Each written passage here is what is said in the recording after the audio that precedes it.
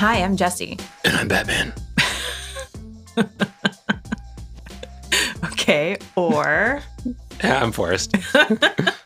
And this is The Crosscut, a podcast that contextualizes the news of the day with the story, themes, and motifs of a treasured... Or trash. ...piece of cinema. That's right. And today we're doing Batman Returns. Yay! Which is treasured and a little bit sort of kind of trashy, but in the best ways possible. I mean, it's trashy insofar as if you are Martin Scorsese and you say that all comic book films are trash. Sure. I think, yeah. Okay. That's Right. a little overblown. I think he just means like the current ones. I think he probably has an appreciation for Tim Burton. And this is the most Burton-y Batman of all, which we'll get into. The most Burton-y of the two. Yeah, that's right. But yeah, for sure. Yes, I'm excited to talk about this. Yes, indeed.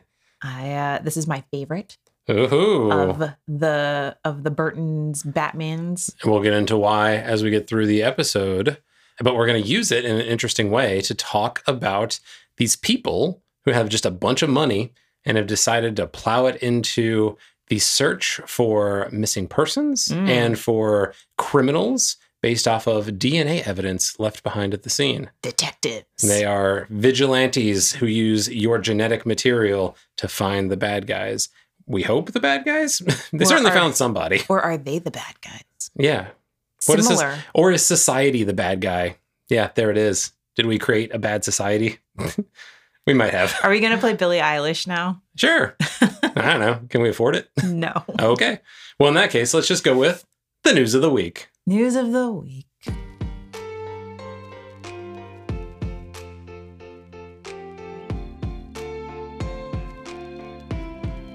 A woman who was duct taped to her seat aboard an American Airlines plane after she allegedly attacked the crew and tried to open the door mid-flight faces a whopping $81,950 fine, the largest handed out by the Federal Aviation Administration to date. The fine was actually $89 higher than the previous record, as the woman decided to opt in for Comfort Plus.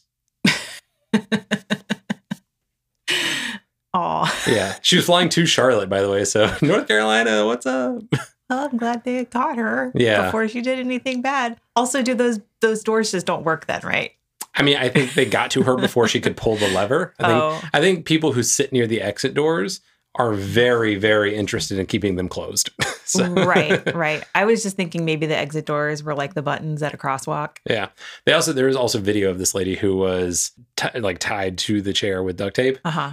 She seems like the kind of person you'd want to tie down with duct tape. She's Did she just real lose bonkers. her mind, Yep. or is she MAGA, or is that not mutually exclusive? Not mutually exclusive. It seems like she's probably MAGA just because of the general vibe I get from her.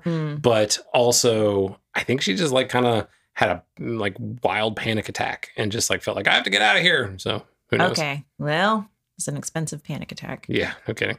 According to a new federal report published by the Centers for Disease Control, U.S. cases of sexually transmitted infections such as gonorrhea and syphilis surged to a 30-year high during the 2020 pandemic. When asked for a cause, officials blamed improper social distancing and people wearing condoms halfway off their noses. Boy, I get that the swelling from those is a different kind of inflation problem. Inflammation? Because you're swelling, but okay. and because we're dealing with inflation in the economy. Oh, I gotcha. Little joke there.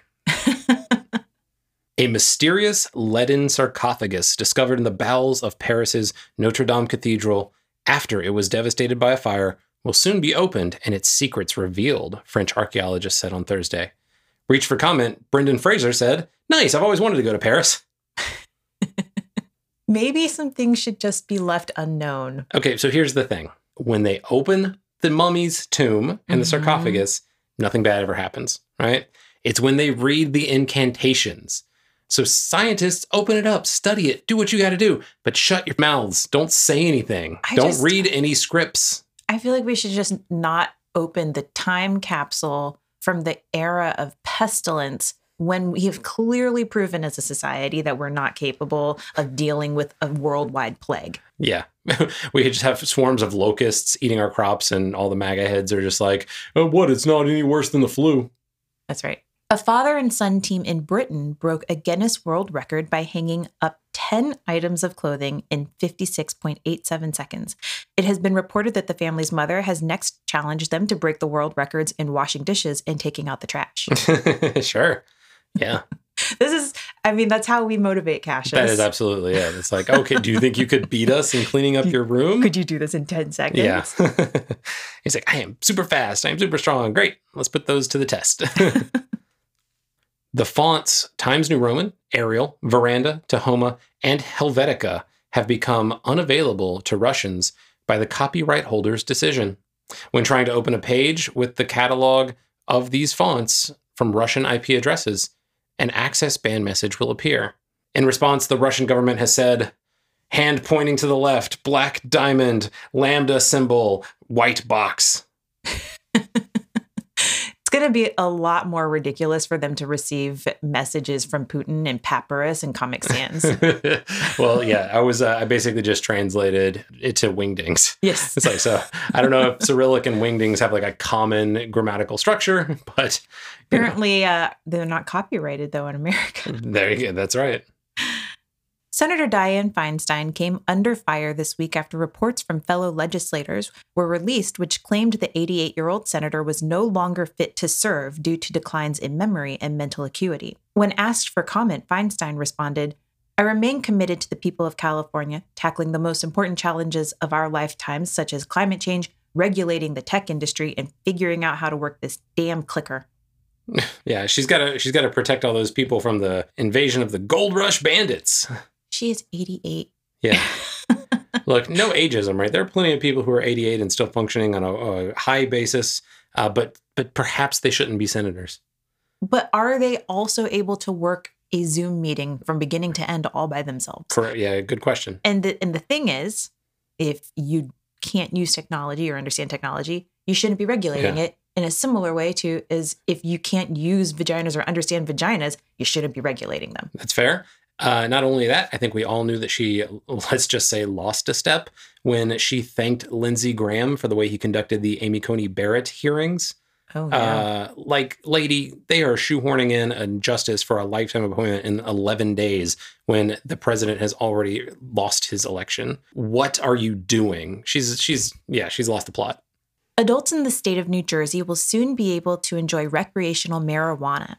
A new law legalizing the substance for adults 21 and older will go into effect on April 21st, the day after widely celebrated major weed holiday 420, which means in New Jersey, 421 will now be known as Hot Boxing Day.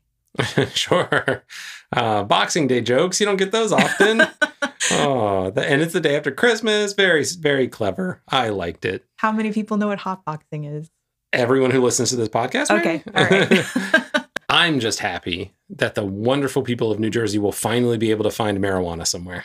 It's been a rough lifetime for them to this point. I'm sure they've been absent that magical plant. I cannot imagine. Oh, wait, are you being sarcastic? Yes, I was being sarcastic. Okay.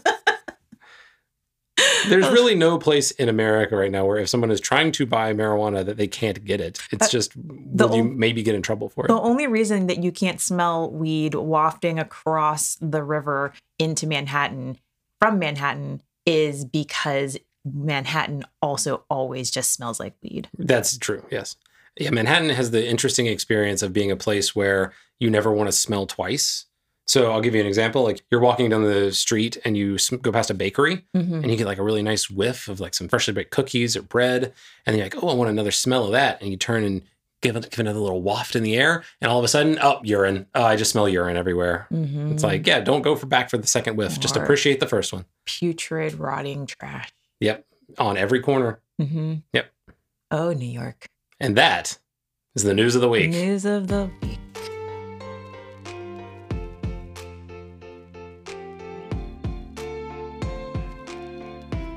For our big news story this week, we are talking Vigilantes. Ooh, yeah. So like not like Vigil Uncles. Oh, God. Okay, never mind. Shut it down. Podcast over. I'm sorry.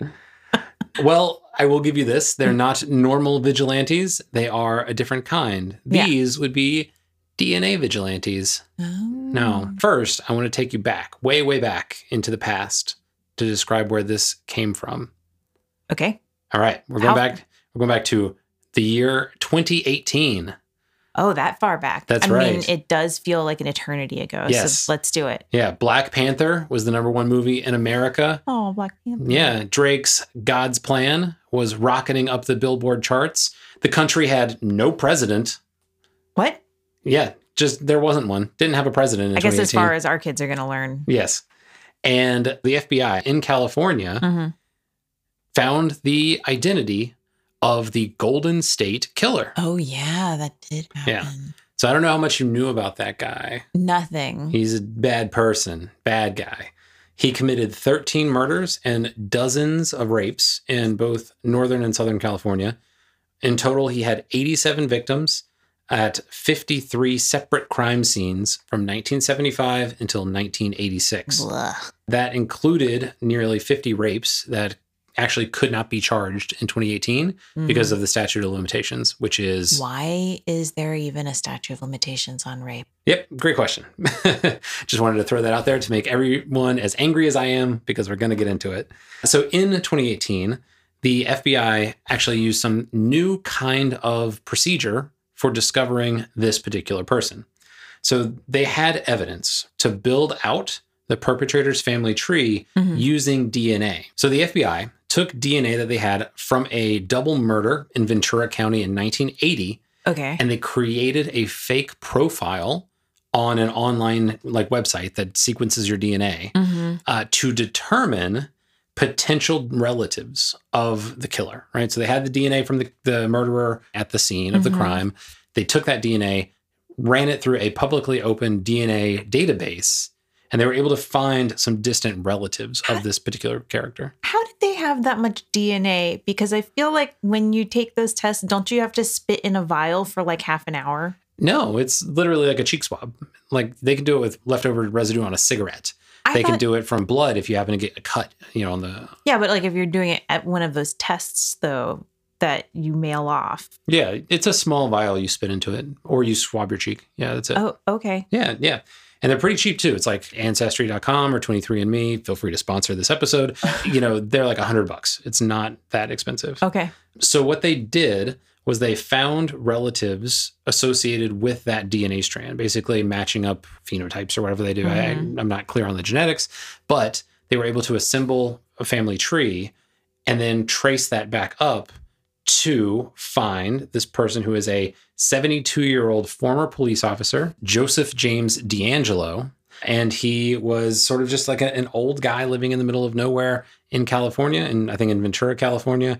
And they were able to identify him. And then they went into his trash and found something that had DNA evidence on it. And they matched it with the DNA that they had found from 1980. Look, I mean, good for them, I guess, for catching this guy and actually doing something. But how is any of this legal?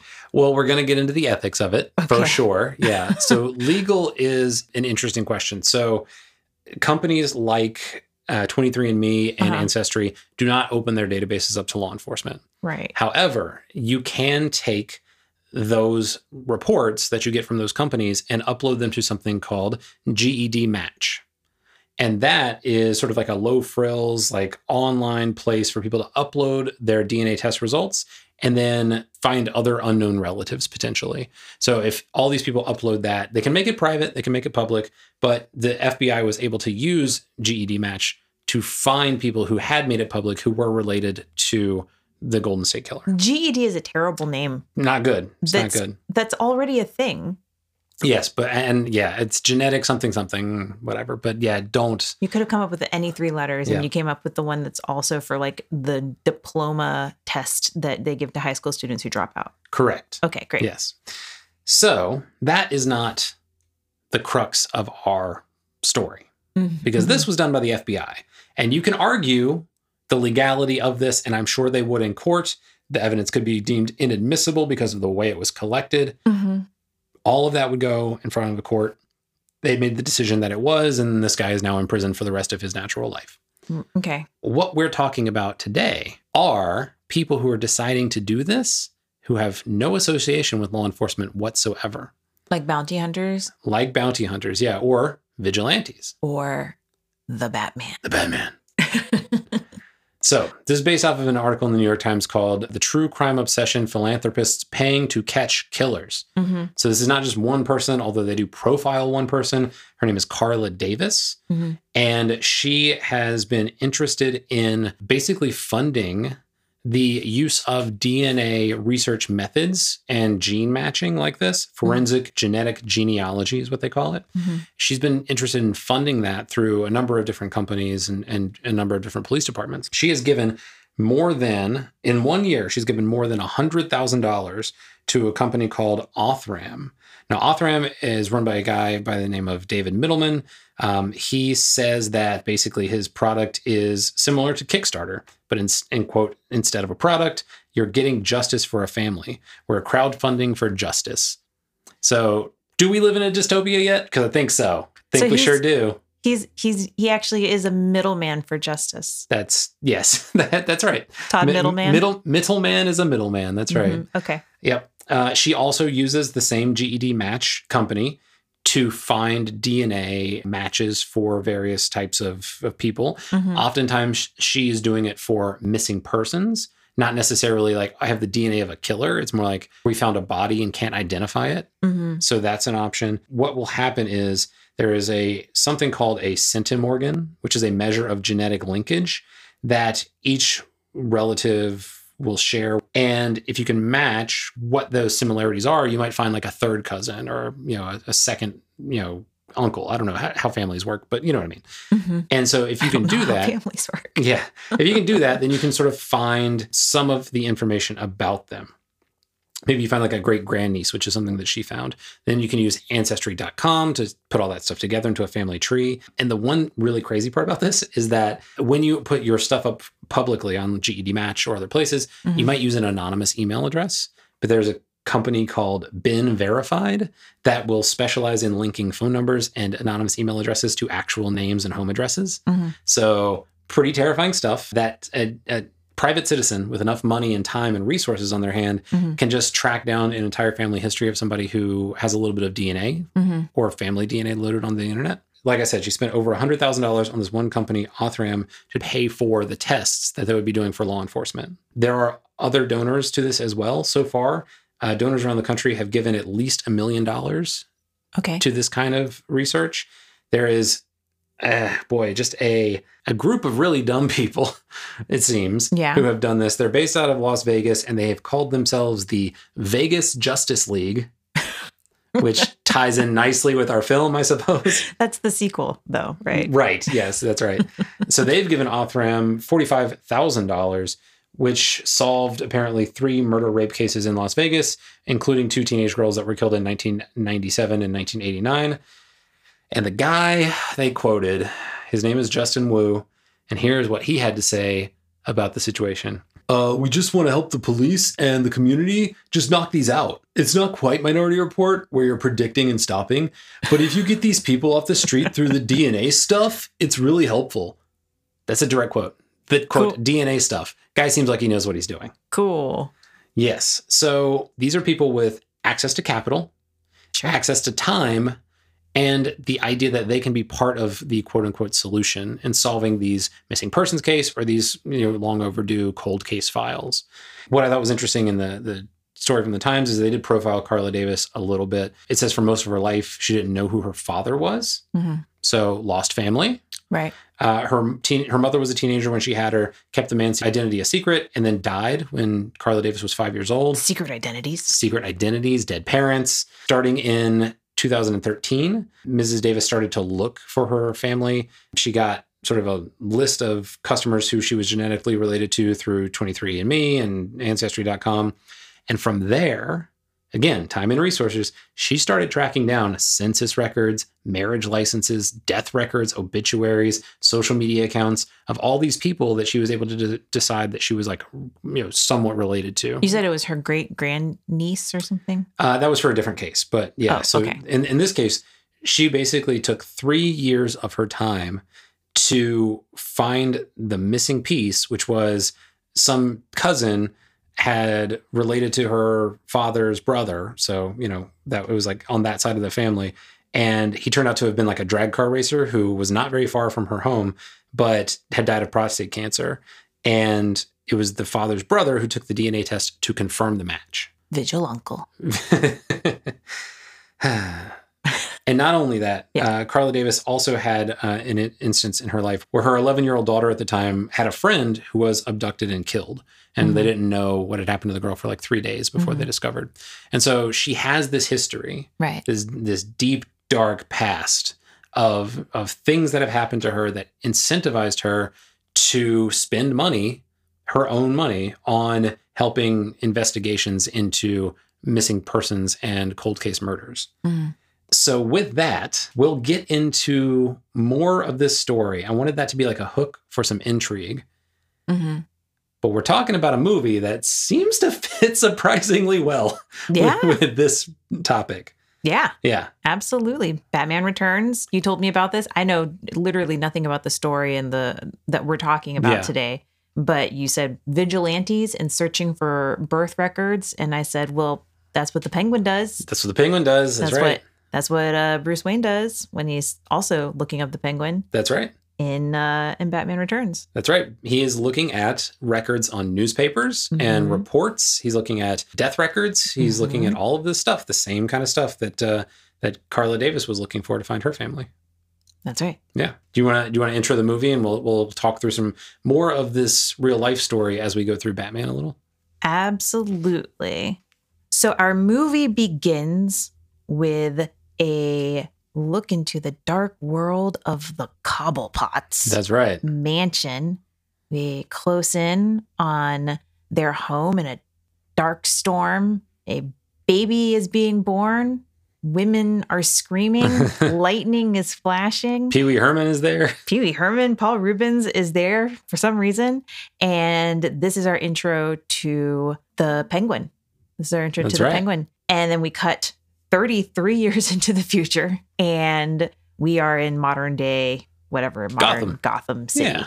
Yeah, absolutely. And this is a film that, in my memory, was fantastic, and I absolutely loved, and I think it held up. Okay, all right. Yeah, very dark. Yeah, it is. It's funny. The first Batman was like one of the largest things that like Tim Burton had done at that time. And so he was like kind of under control of the studio a little bit. He's like has a little Tim Burton-y nature, but he's also got just like a little bit like sort of big budget action movie kind of nature to it. This one is just all Burton. Oh, and that was absolutely a requirement for him to come back and do a second one. Oh, really?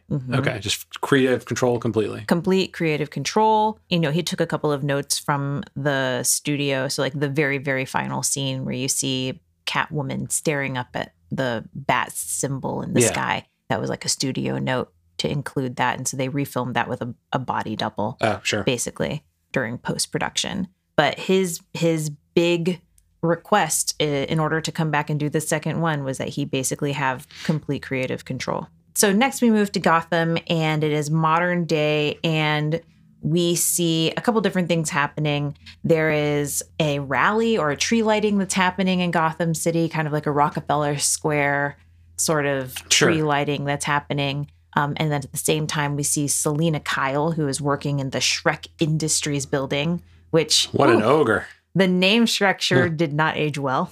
Yeah. And she's working It's not me, it's the other Shrek.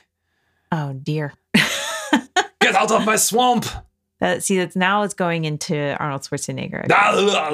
Yeah, all right. Selena Kyle is working for billionaire Max Shrek, played by Christopher Walken. That's right. And he... With a fine wig. Excellent wig. A lot of really great hair in this entire film. Yeah. A lot of great makeup. Their eyes, and I think both are just like huge. Yes. And so they both have that very Tim Burton face going on. People who just look like they could just live in his world because they have like gaunt, bony features and big eyes and crazy hair. It's interesting. You said that Michelle Pfeiffer kind of looked like Helena Bonham Carter, who was also a noted collaborator and I think romantic partner of Tim Burton. So I think that's right. Yeah. I mean, it wouldn't be surprising. Like she just, and maybe that's just the look that Tim Burton, that's his look, right? Yeah. So we see Max Schreck treating her terribly as his secretary. And then he goes down to this tree lighting ceremony and there is a whole huge kerfuffle and people come out of the sewers and kidnap Max Schreck and bring him down into the sewers where he's introduced to the Penguin for the first time as an adult. Yep. And the Penguin basically blackmails him into helping him come out of the sewers. So apparently Schreck has been poisoning Gotham with toxic waste and all this kind of stuff from his plants. He owns a department store chain, I guess, but is, I guess, a larger, capitalist of sorts. Because billionaire philanthropist is what we're told. And at the beginning of this movie, we're also shown the idea that he wants to build this power plant, which is something that exists in the first act only and is never discussed again. It's just a way to get Bruce Wayne into the offices, I guess. I don't know. And also a reason for him to want Cobblepot to be the mayor. And a reason for him to need to push Selena Kyle out of a window. Right. Yeah, it is. But again, it's all set up in Act 1. That power plant does not come up again. Right. I guess he agrees with the Penguin and says, all right, I'll help you out. Yep. Because he knows what's good for him. And he goes back to his offices and there's Selena Kyle, who has remembered that she needs to come back to the office to prepare for the Bruce Wayne meeting in the morning. So before she does that, though, we do get to see her home. Yeah. A lot of pink. Yep. A lot of pink. Very drab, kind of, dark pink in a way. It Mauve. is. Well, it's basically like depressing in its brightness of palette, just because it's like so monotone. And everything exists. It's very like childlike. It's like a dollhouse. Right. Like a very depressing dollhouse. Yeah. So she comes back to the office, reveals for some reason that she has broken into his secret files. Yeah. If you hack into files, don't tell people you're hacking into their files. Right. You could have just asked him and if he said no, then you don't do it. Don't admit that for whatever reason she decides to. And then he pushes her out a window and we have the first death of Selena Kyle in this film. Right. She falls through several cat canopies. Yes. And lands on the ground and then is brought back to life by a bunch of cats licking her face. Yeah. They don't do much explaining of that, and that's fine. We don't need it.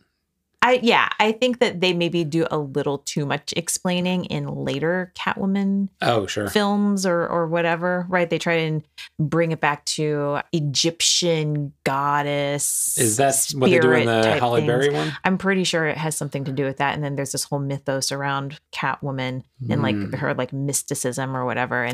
And yeah, that's a movie we will not be covering. I really appreciated that this film does not feel the need to explain a lot. Right. It is a different feel from what we have with like the Marvel films, certainly. Right. Or even the Nolan Batmans, where it's like everything is plot-based. Yeah. Everything is plot-based, but everything is very grounded in reality in the Nolan films. And this one is like, no, we're just going to be kind of fantastical. We're going to have a dude that's a penguin and a lady that's a cat. And like there is some maybe mystical stuff going on, maybe not. We don't have to explain it. Right. I don't need to know whether or not the Cobblepots had a nuclear reactor next to their mansion. Right. There is just for some reason, Penguin is just always spitting out green bile. Right. Don't need to know more about it. It's just a vibe. He's just kind of a strange dude. Yeah. And she's apparently can't die, or she gets brought back to life by cats. Yeah. And so she goes home and destroys her entire apartment. For some reason, has one can of black spray paint in her pink apartment. That's right. And one black shiny raincoat. That's right. One black latex raincoat, which is completely out of character for everything she's worn up to this point. But it was stuffed in the back of her closet. So maybe it's just, Yeah. Just for a rainy day. All right. All right.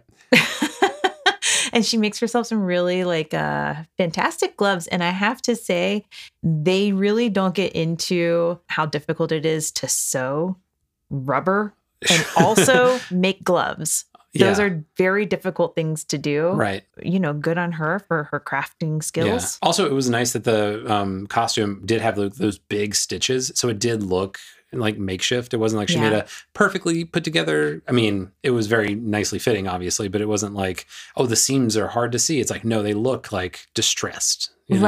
Right. I do really appreciate the Tim Burton stylizing of all of this, both with the Penguin and with Catwoman, where they're based off of these sort of drawings that if you look if you look in, you can see and find these on the internet. I guess Danny DeVito, his character, in order to start developing it, Tim Burton gave him a little like illustration of baby penguin. Oh, okay. This like sad little round baby penguin character that just has like little like flipper, like pointy flipper hands and pointy flipper feet, who has just been like abandoned by his parents. And he gave that to Danny DeVito. And that was sort of the start in his mind of this character, Oswald Cobblepot. Interesting. And it's funny because not every other version, but the earlier versions of the Penguin had really just been like a guy who's like a socialite, who's a little bit portly, but he has a monocle and a top hat, and he like is the crime lord of Gotham, and he like drives a long car, and he's called the Penguin because he wears tuxedos all the time. And that's what Tim Burton actually said, that he was not super thrilled about the Penguin when he was growing up. He really thought it was kind of a throwaway villain because he's just this dude that's in a top hat. There's not really anything particularly interesting or scary or evil about him. Yeah, that's true. And then you also have the early illustrations by Tim Burton of Catwoman that look very much like a broken, overstuffed doll. Yeah. Kind of like, is it Sally? Sally, yeah. I was just going to say this. Even the stitching on the suit reminds me a lot of Sally's stitching from Nightmare Before Christmas. Yeah, so you can see that some of those early manifestations of that character, I think, in the illustration that you have there, and then how it manifests in the costume itself.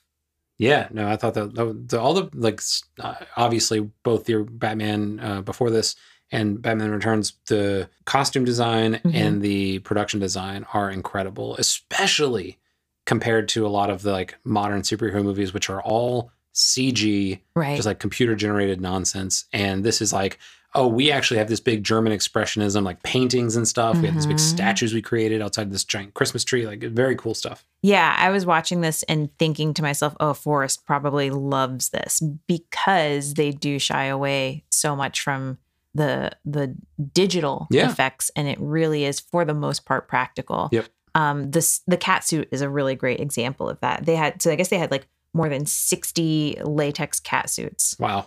And they were $1,000 a piece, and there were all sorts of different parts to have to put on. Yeah. The boots, the corset, the mask, claws, and then they would put this latex thing on. She had to have talcum powder on her entire body. Sure, yeah. And then they would put it on, I guess somehow like vacuum seal it. Yeah. And then paint it with silicone so that it would look shiny. Yeah. And she could only wear it for a limited amount of time because her skin couldn't breathe in it, and she would start to get faint and pass out. Whew.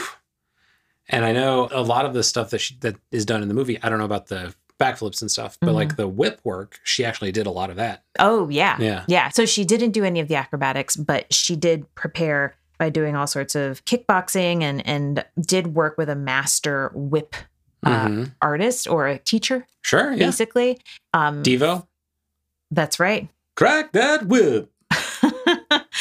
Hey, come on, that's back. Sorry. And I guess she trained with him for like 6 months or something like that. And it was for quite a long time, but man, was it worth it. That one shot where she's in the department store. Yeah, with the foreheads and the mannequins. They really don't do justice to how amazing she is with that whip, with how close up that shot is, because you can't see that she's actually doing that. Yeah. You know? Well, yeah, they want it all in one take. I remember reading that. And so it's like, it's really impressive that she hits 4 in a row with that at that range with that. Yeah. And there apparently was a huge competition, or, there were a lot of people vying for this role. Originally, Annette Bening was supposed to play the Catwoman. Yeah.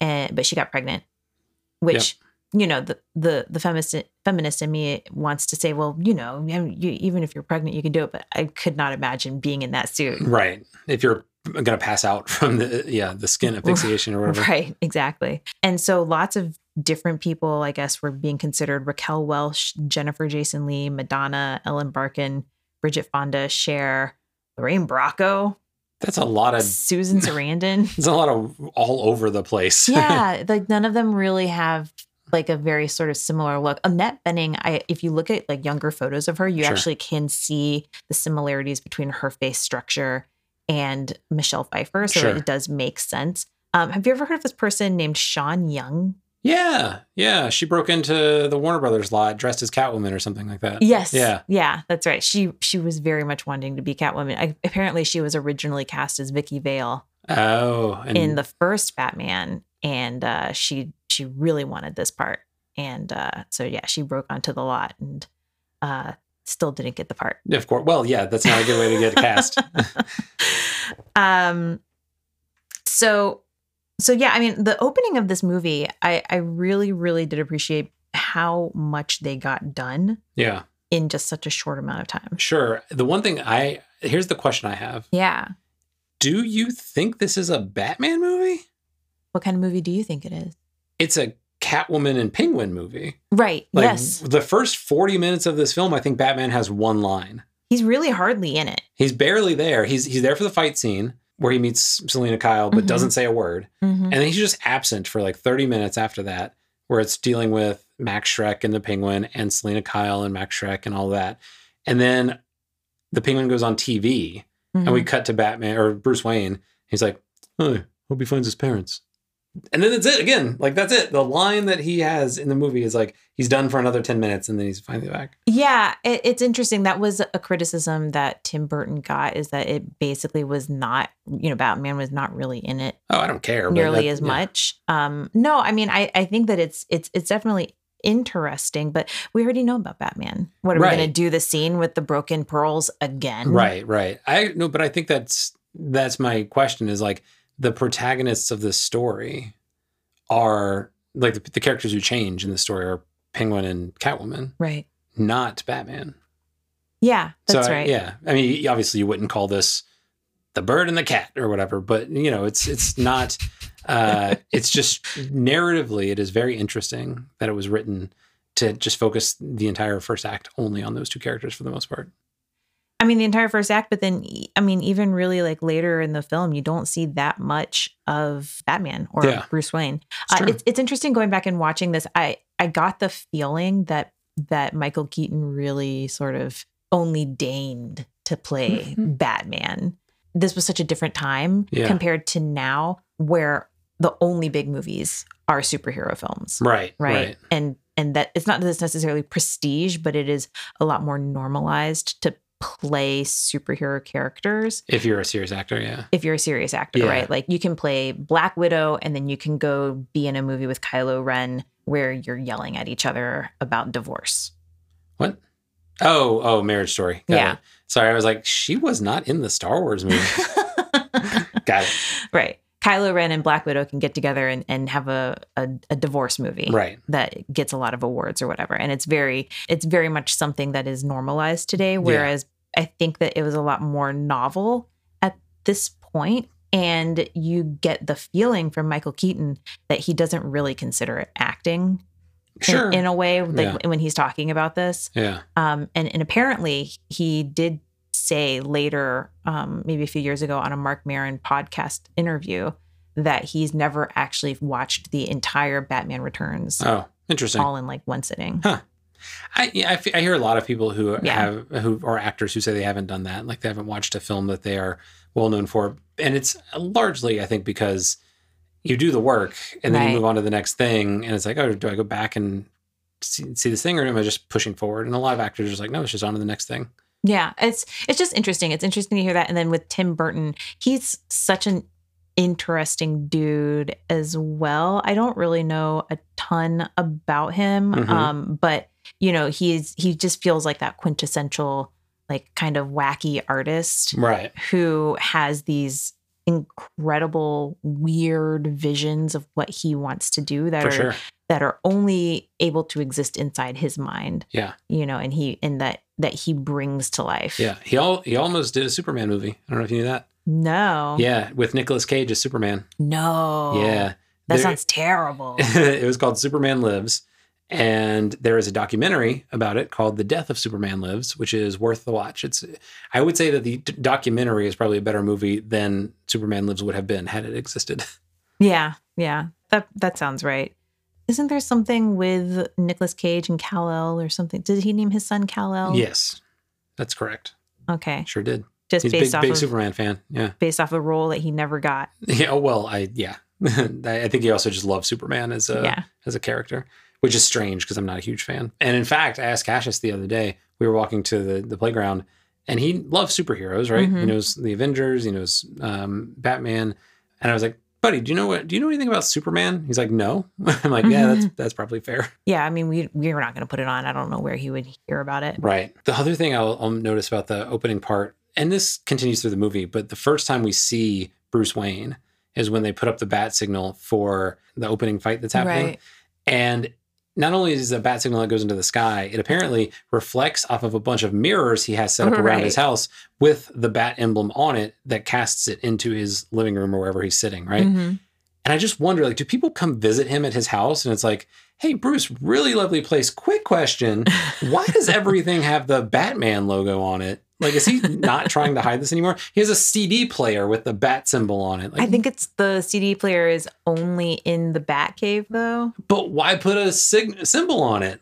Well, it's you got to do something with that Bruce Wayne cash. I guess more money than necessary. He just got like a box of stickers and went around the Batcave putting them all over the place. Yeah, but this is how it ties into our news story, right? It's like Bruce Wayne has nothing but money and time. That's right. So he's like, I'm going to go solve these like crimes. Cash to burn. Yeah. And where are the police in Gotham? Like, we see Commissioner Gordon like sitting on a dais, I think, at some point, right? Next to the like podium. Mm-hmm. But that's kind of it. The cops like don't show up to stop the bad guys. I mean, this is the Penguin's entire political campaign platform, right? Yeah, right. Oswald means order, I think is what his campaign said. Yeah. Seems like he's not wrong. But he's the one causing the disorder. It's kind of like how the police cause crime and then demand higher budgets to stop it. So actually, maybe this is a good point to jump in with a little bit more on our news story, right? So the thing that sort of drove me a little bit crazy from the article is the subheadline, which is, when the police can't afford to solve cold cases using DNA databases, deep-pocketed donors can. Okay, so let's back up just to the very first part of this sentence. Right. When the police can't afford, stop. Right. What does that mean? What are the police actually doing with the billions of dollars we give them every year, their budgets? For instance, what do you think the U.S. collectively spends on policing in a given year? Oh, God. Well, it's something insanely huge. I am terrible with comprehending large numbers. Sure. But I know that LA's budget itself is billions. Yes. And the same for New York City, which is even more, I believe. New York NYPD is the highest budgeted police department in the country.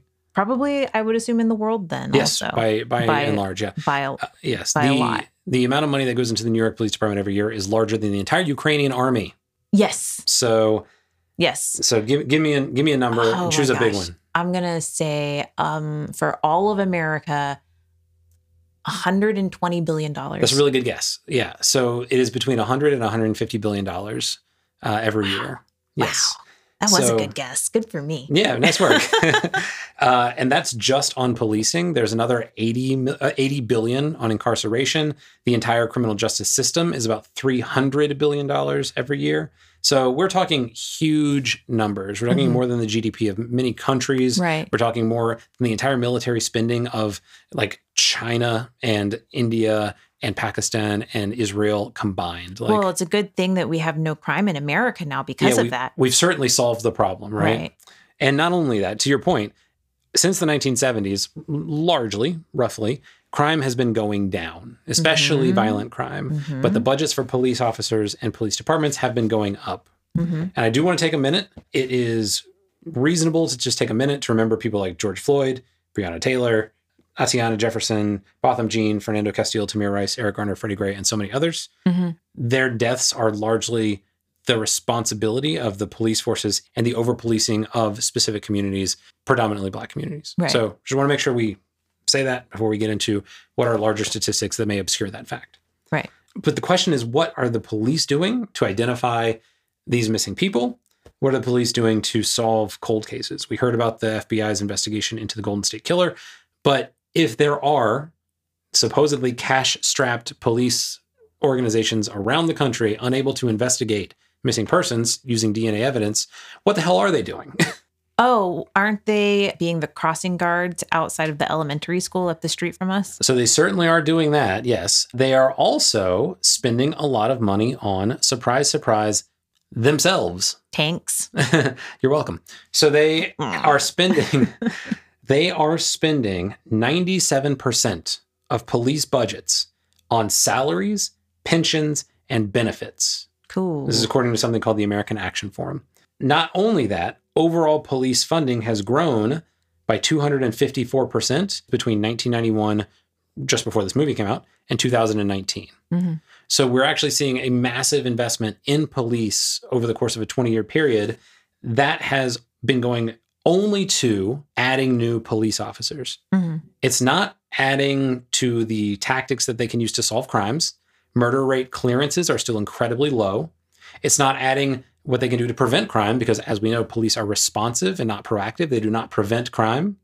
Mm-hmm. And it's not going to anything that effectively mitigating violent crime or nonviolent crime. So what could they be doing with all of this money, you ask? I mean, aren't they just like buying more tactical gear?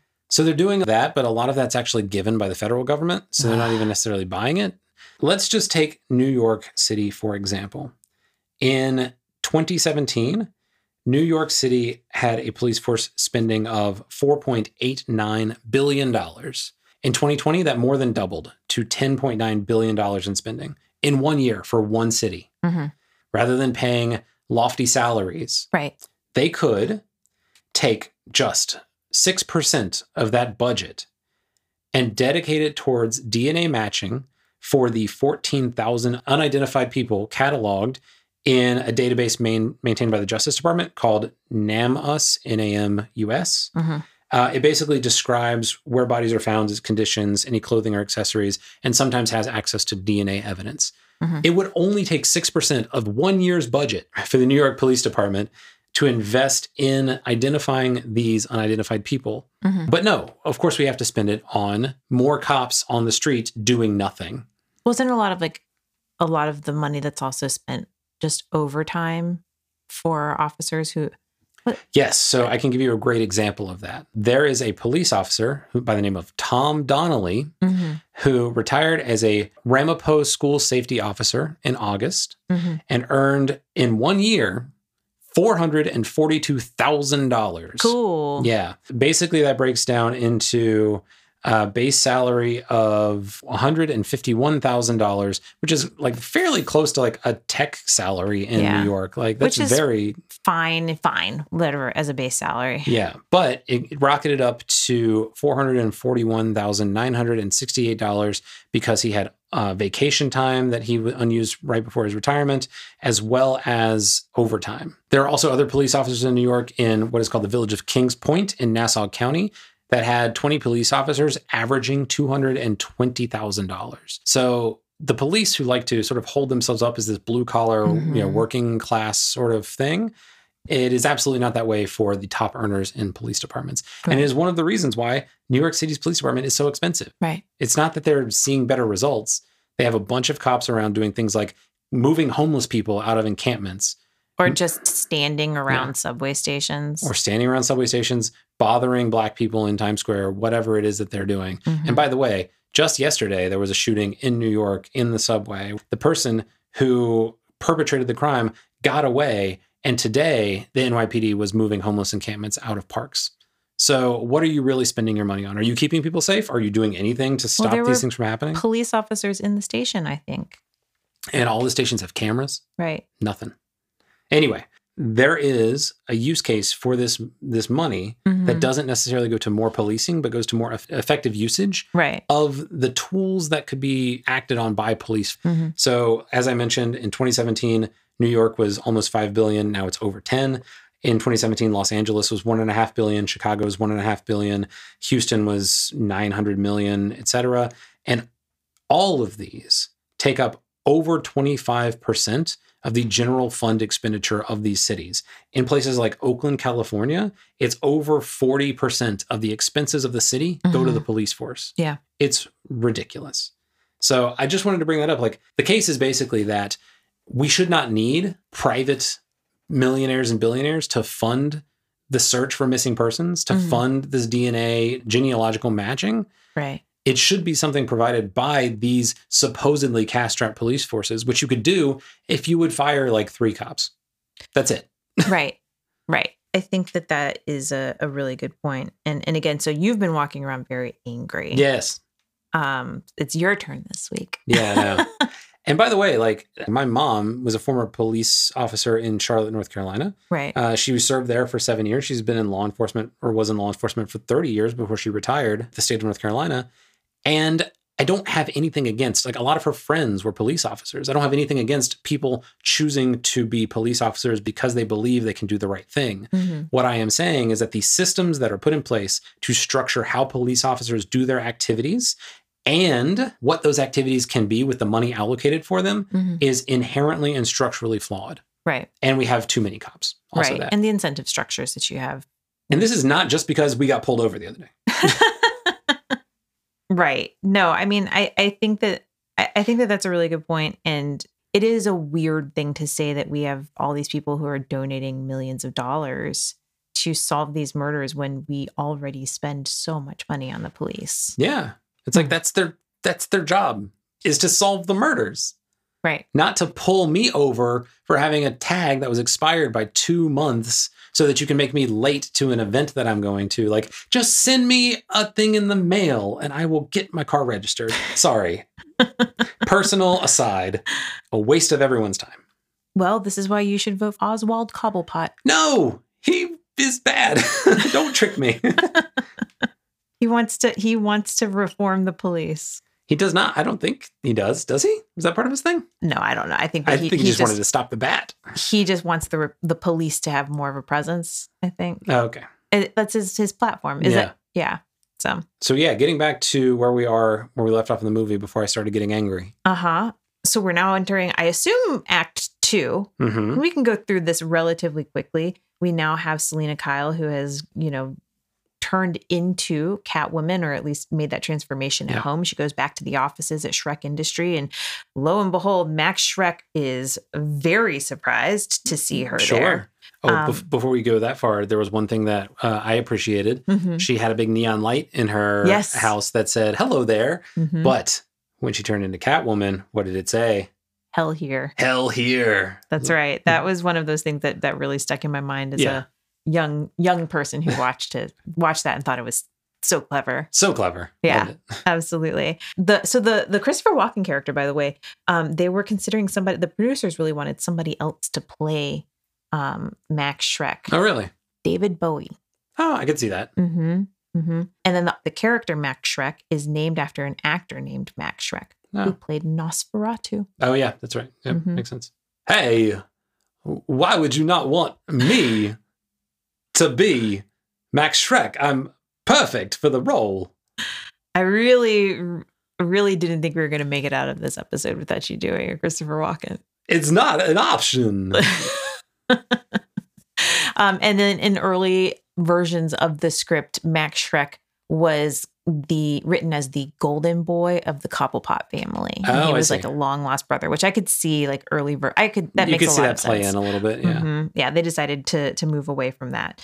In terms of the writer, so the writer is Daniel Waters, who worked on Heathers. Oh, nice. Okay. Yeah. And I guess Burton saw his work on Heathers and really liked it. And he brought him on to potentially do a sequel to Beetlejuice. I think they're still working on. Oh. Yeah. Okay. All right. And then he ended up so when Burton came on to Batman Returns, he really did not care for the script that had been written, as it had been written by a person named Sam Hamm. What? Does he like green eggs and ham?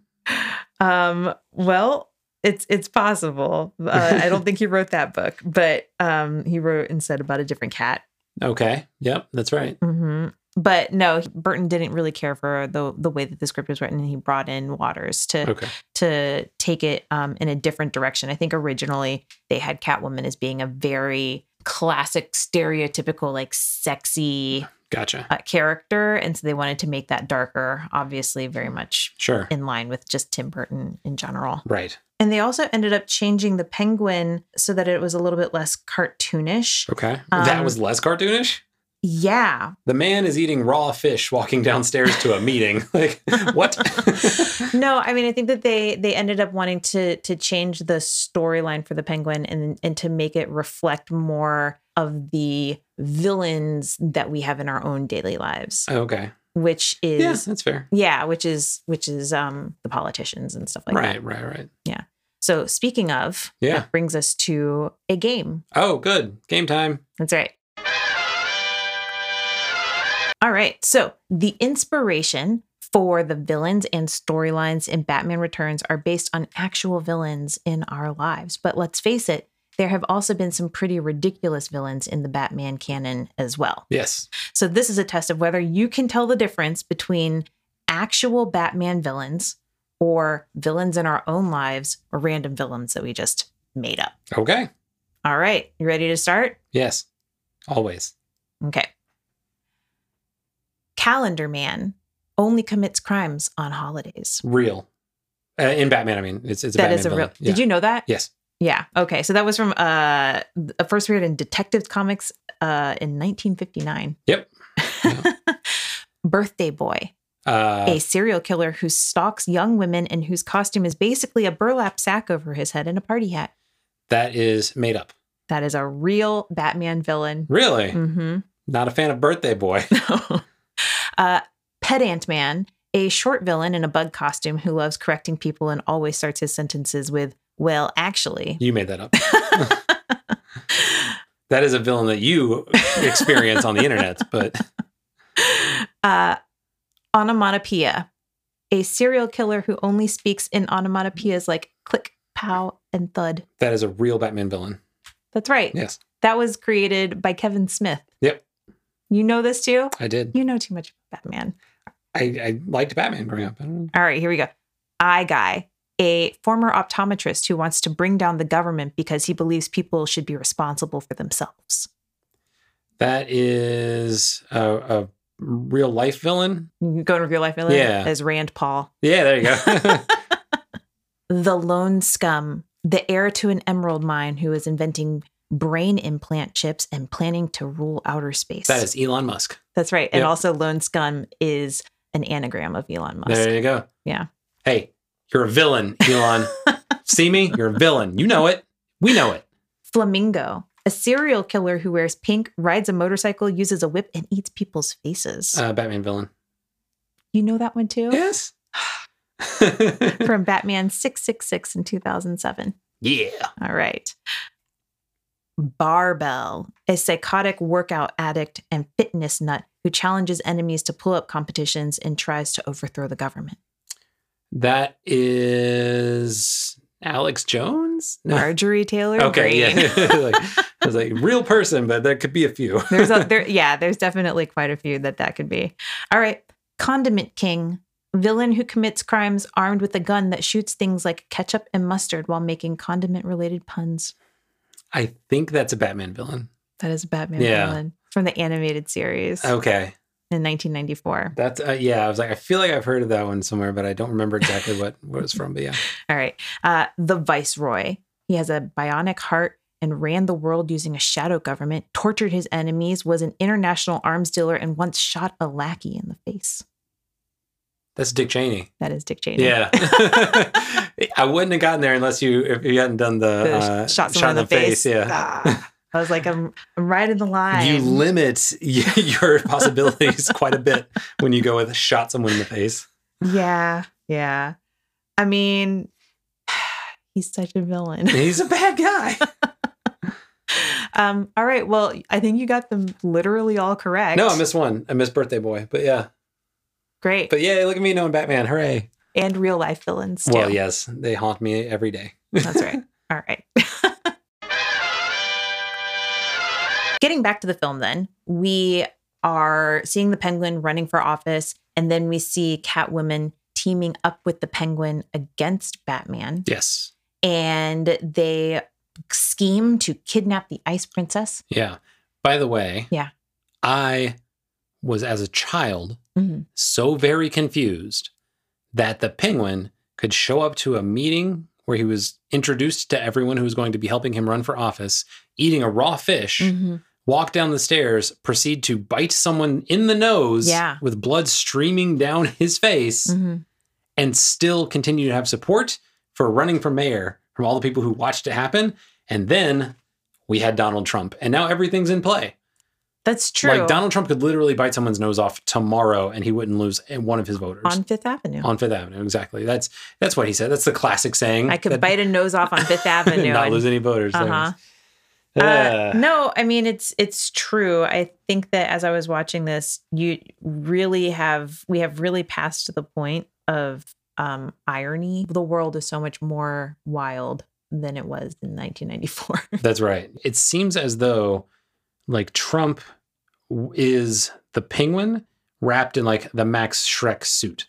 The difference being that in this movie, Shrek is a real billionaire, not a fake one. But other than that, it's like the sort of demonic like undertones of the Penguin, everything from like the violence to like the weird like sexual depravity that he shows, right, is just like wrapped up in the cloak of wealth that Shrek presents. So anyway, that was a thing that I had not picked up on until the last time we watched it. So there you go. Yeah, and so we see Catwoman and the Penguin teaming up. Penguin's having a rally, and Batman sort of plays something to get everybody to turn against the Penguin. Yeah, so I think it was the Penguin's hench folk had taken the Batmobile and hijacked it. That's right. And so then the Penguin LoJacked it. And then the Penguin was sitting inside of a fake Batmobile. Inside of a news truck? Inside of a news truck. I don't get it, but I loved it. It was hilarious. And he was driving that fake Batmobile, which was controlling the real Batmobile, which he was trying to drive through people to make Batman look like he was a bad guy.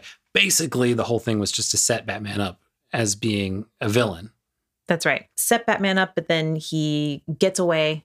And then he uses the audio of the Penguin talking. He hits the record button, uses the audio, and then plays it while the Penguin is having some kind of a political rally. And everybody turns against him and starts throwing vegetables. For some reason, they all had fruits and veggies on hand. And I guess the Penguin actually has a comment in the script where he says, like, somebody's always got to bring eggs and tomatoes to a rally. Right, yeah. Yeah, it's something like that. I guess that's how rallies go in Gotham City. I don't know. Yeah. Do you think that when we show this movie to our kids at some point, when they're somewhere between 8 and 12 years old, they're going to understand what Bruce Wayne or Batman was doing when he put the CD into the car to record the Penguin's voice and then played it on a CD player? We'll have to explain it for sure. As another sign of the son, CDR, you understand? Now, look, you could have the CDR plus or the plus minus. It doesn't matter, but you can't have just the minus. Cassius falls asleep listening to us speak. Why am I that old when I'm explaining it to him? I don't know. Okay. This is only 8 years from, or really 4 years from now. I feel that old already, so it's okay. But another example of the times of that this was shot in, I guess that when Danny DeVito would go to get his makeup done, it was like between 2 and 3 hours every morning that he was just sitting there having makeup put on him. And he talks in interviews about how he would just bring his laser discs with him and watch movies on Laserdisc for those hours while he was getting the makeup put on. I love that. I love that idea of just Danny DeVito walking in, hey, everybody, and just have like 5 or 6 Laserdiscs. He's like, today we're watching Do the Right Thing. Danny DeVito, he's funny. I really love him. He should have won an Oscar for this performance. It's wild. He does such an amazing job. And I guess he doesn't quite call it method acting, but he stays in character when he's in the makeup, essentially. Sure. So they put him in the makeup and I guess he was like very uncomfortable in it. And they would drive him to set in this sort of enclosed little buggy thing so that people couldn't really interact with him. And so he could really just stay Oswald Cobblepot and be the character the whole time. He got super into it. And I guess Tim Burton loved how into it he got. He was like eating raw fish. DeVito loves grossing people out in like interviews. You can just see he's like, oh, and I eat all the fish. And blah. Yeah. It's definitely a fantastic performance. And you can see that he, like, as opposed to Keaton, you can see that he actually really loves and like sort of relishes this character that he's playing. And it's interesting because prior to this, like Danny DeVito had not been like a leading man, but he had been like a really successful movie star. So obviously started on TV with Taxi, but like he was in Twins with Schwarzenegger. He had a bunch of other roles that were like, yeah, this is like Danny DeVito playing the normal kind of dude in the movie. And this is the first time he went full like, I'm an insane person. Right. And that carried over to like all of his Always Sunny in Philadelphia stuff.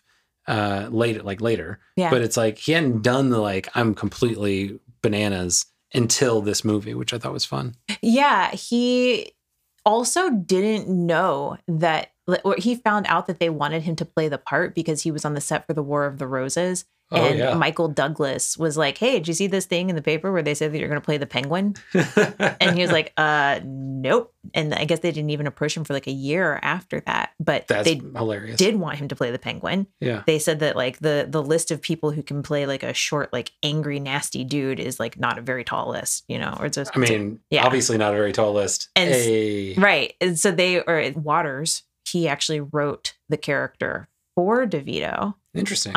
With DeVito in mind. And apparently Danny DeVito's good friend, Jack Nicholson, convinced him to take the role because of his own financial success playing the Joker. Oh, yeah. Oh, my gosh. Do you know about Jack Nicholson's like Batman money?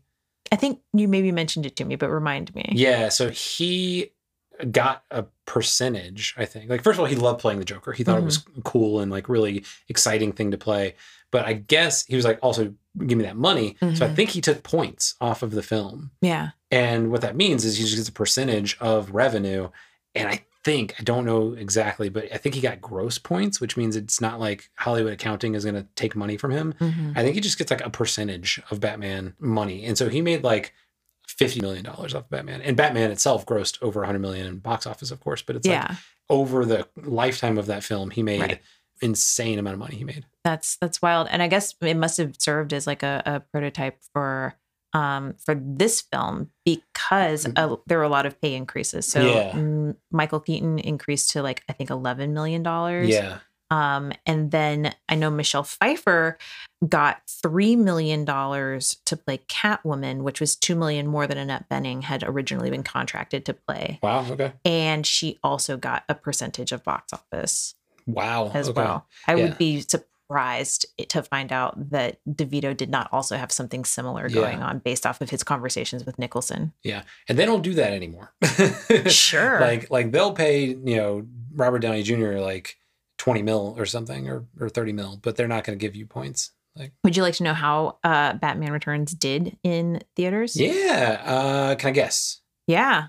Do you have lifetime box office? I mean, I have worldwide. Okay. I would say worldwide it was probably 180, something like that.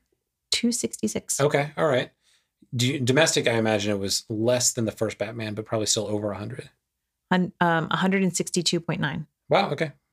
And it was the highest opening weekend ever in the U.S. It opened July 19th, 1992. Opening weekend, Thursday night previews, it grossed $2 million. And then opening weekend, it got $45.69 million on 2,644 theaters. Amazing. That's surprising. I guess. Well, I mean, the first one was such a huge hit, but this is such a weird movie. It is. I mean, and the reception was very mixed. People were shocked and like kind of angry at points about how dark it was. Yeah. I mean, I imagine they brought their kids to see this movie. And like, I guess to finish up the plot, like once Penguin is sent back down to the sewers, he wants to steal all the babies. Yeah, he tries to steal all the babies. No, apparently like there were kids that would like leave the theater because they were crying. Yeah. Or half the people loved it. A lot of people hated it. They said it was too dark. A lot of people hated it because they said it was too cartoony. Yeah, so sure. It's both of those things, I guess. But it still made that money. It's, in terms of like reception, for Rotten Tomatoes, it got 80% fresh. Yeah. And it has an average rating of 6.73 out of 10. Okay. And then on CinemaScore, it has a B. And then on Metascore, it has a 63. Okay. Yeah. But and I would take this over like Spider-Man No Way Home 10 times out of 10. Like, this was actually fun. I liked No Way Home. I mean, we're not going to get into yeah. that, but I think that Batman Returns is fantastic. This is my favorite of the two. Yeah. Of the two Tim Burtons.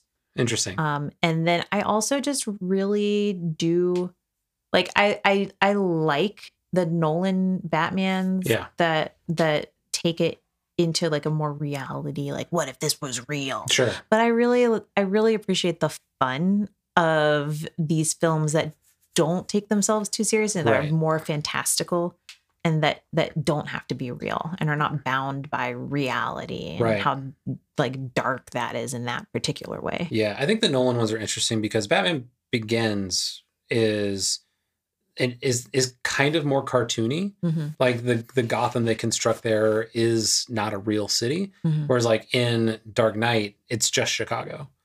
And then in Dark Knight Rises, it continues to be Chicago. And like, it's much less cartoony. And they're trying to come up with real versions of Catwoman and Bane and Talia al Ghul and stuff like that. So whereas Burton's goes off the wall between 1 and 2. So here's what I'll bring up from my experience watching this when I was a kid. Okay. So I'm pretty sure we saw it in theaters. Mm-hmm. If not, definitely saw it on VHS several times. The reason I think this was probably the more seminal Batman film for me than the original was because of two things. Mm-hmm. There was a Batman Returns board game that I had as a kid. Okay. Which is a 3D board game. It actually has a little city that you put up on top of a sewer. So it like stands up. Okay. And then there was also you remember in the scene where the Batmobile splits apart and it shoots off the sides and turns into like a little narrow motorcycle thing. You got very excited. Love that. They had a toy that did that. And it was my favorite toy growing up, but it broke. Uh-huh. And so I took it back to Target. Yeah, but then you just put it back together. Well, no, unfortunately, the latch that would keep it together kept letting it pop off. And so I took it back to, I think, Kmart or Target where we got it from. And my dad was like, well, look, they can either replace it or you can just have that money and get some other stuff with the money.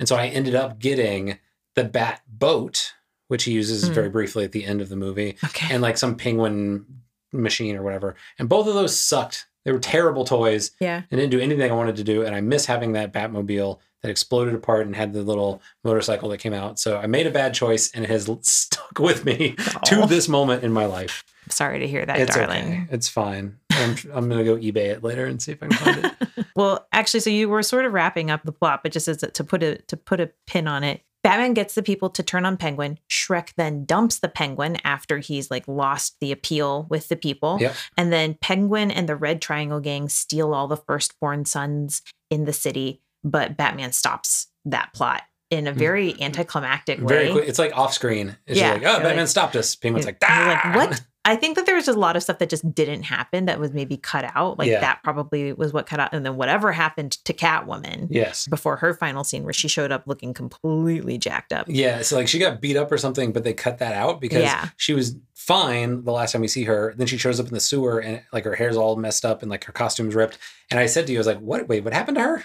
Yeah. And we went back and looked and I couldn't find anything. Yeah. So maybe we missed it. Who knows? But Penguin decides then that since he can't go through with his stealing all the firstborn sons, that he's just going to bomb the city using his penguins. And then Alfred jams the signal. Batman and the Penguin fight.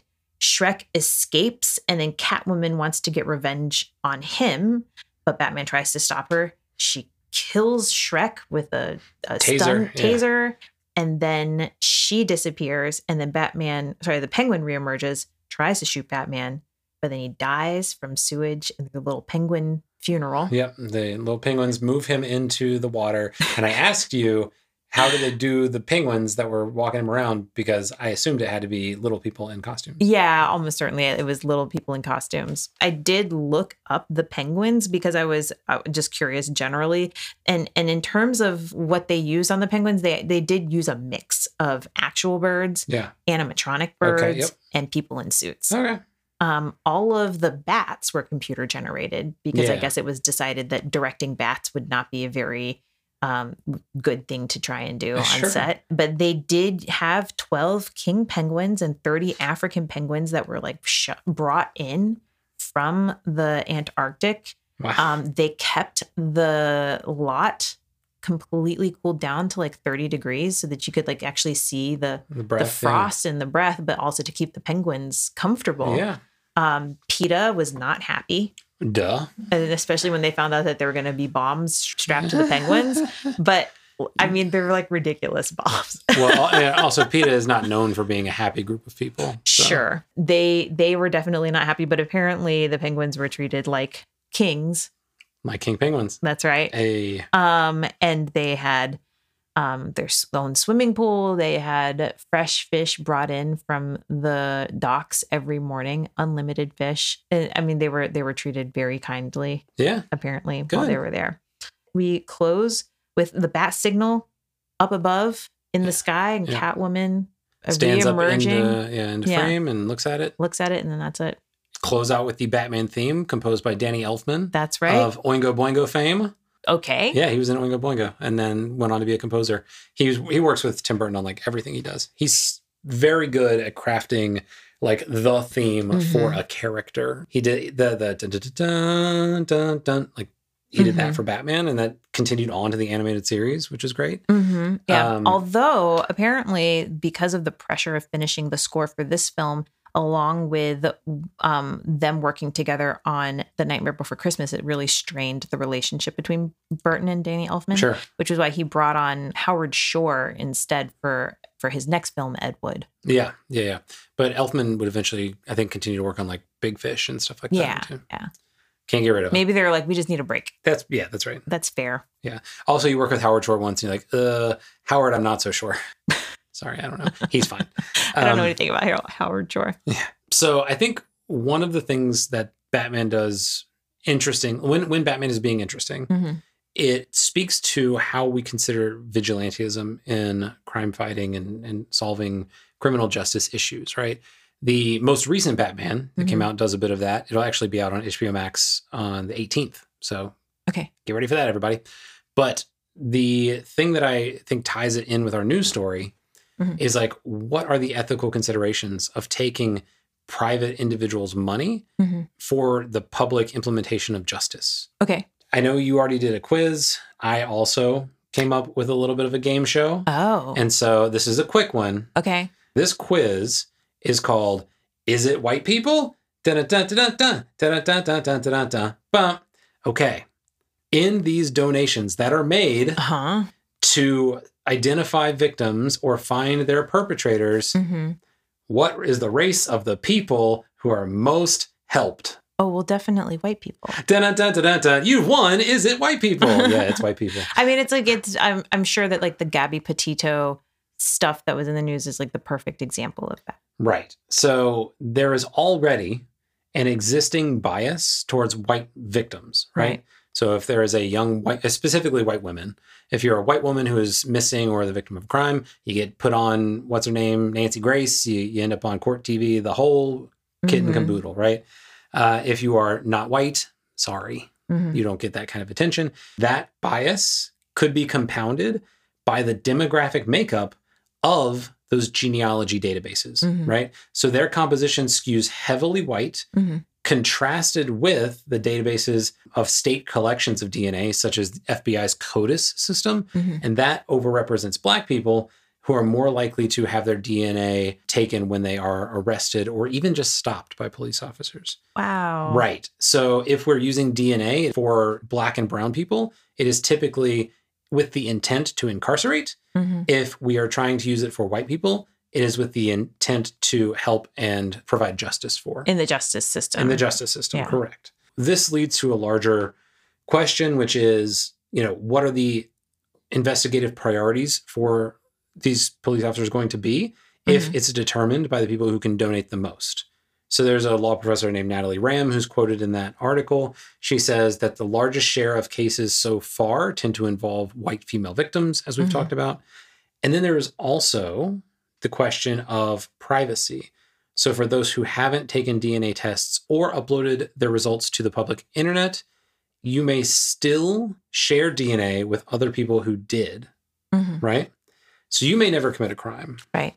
But how should you feel if your DNA was used to locate a distant relative who did commit a crime? What if this goes to other types of crime? Right. What if we just want to say, oh, we found some DNA evidence at a drug bust, and so now we're going to incarcerate the people that we can find identified at the drug bust? It's like, that's really, I mean, it's a slippery slope argument, I understand, but there's very little in my mind that would stop police departments hell-bent on imprisoning Black and brown people from doing something like that.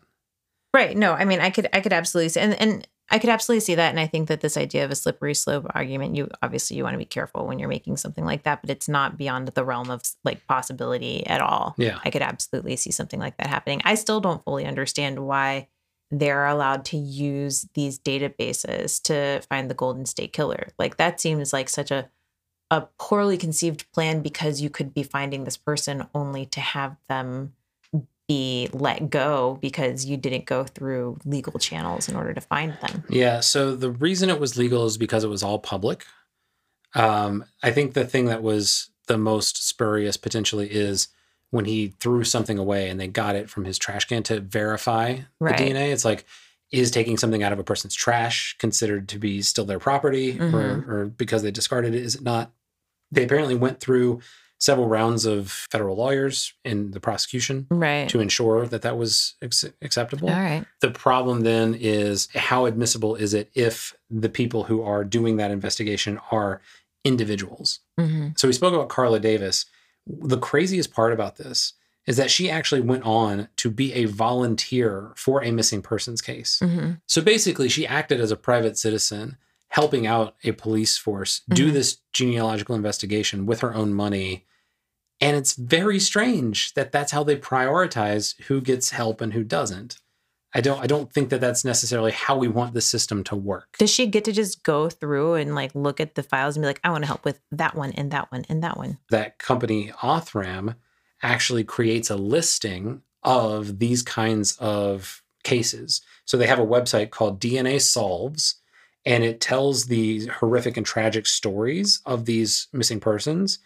And they put these like catchy titles with it. So like Christmas Tree Lady or Angel Baby, to try and encourage like crowdfunding of these kinds of investigations and these kinds of DNA research. There's another company called Parabon Nanolabs that has a similar site called Justice Drive, which tries to raise money for these things. It's absolutely bonkers that we spend so much money on policing in this country, and we're asking individuals to determine the investigative priorities of these police organizations and who they solve crimes for, and then asking them to foot the bill as private citizens. Right. No, that's wild. I mean, the other thing that is interesting too is it's just making me think about, like, it's tragic anytime somebody disappears, right?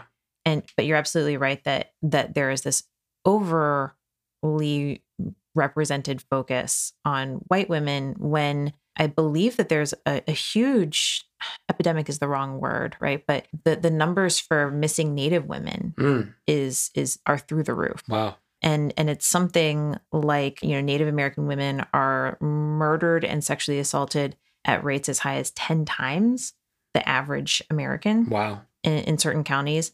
And they're overwhelmingly committed by individuals outside the Native American communities. Yeah. And a lot of times these are crimes that they're in remote areas. Yeah. And they also, they sort of fall between jurisdictional cracks. And so it leaves these families without like ways for recourse, essentially. But again, it's absolutely the case that like we should try and solve as many murders as possible. But to your point, why do we get to let these individuals decide who to focus on? Yeah.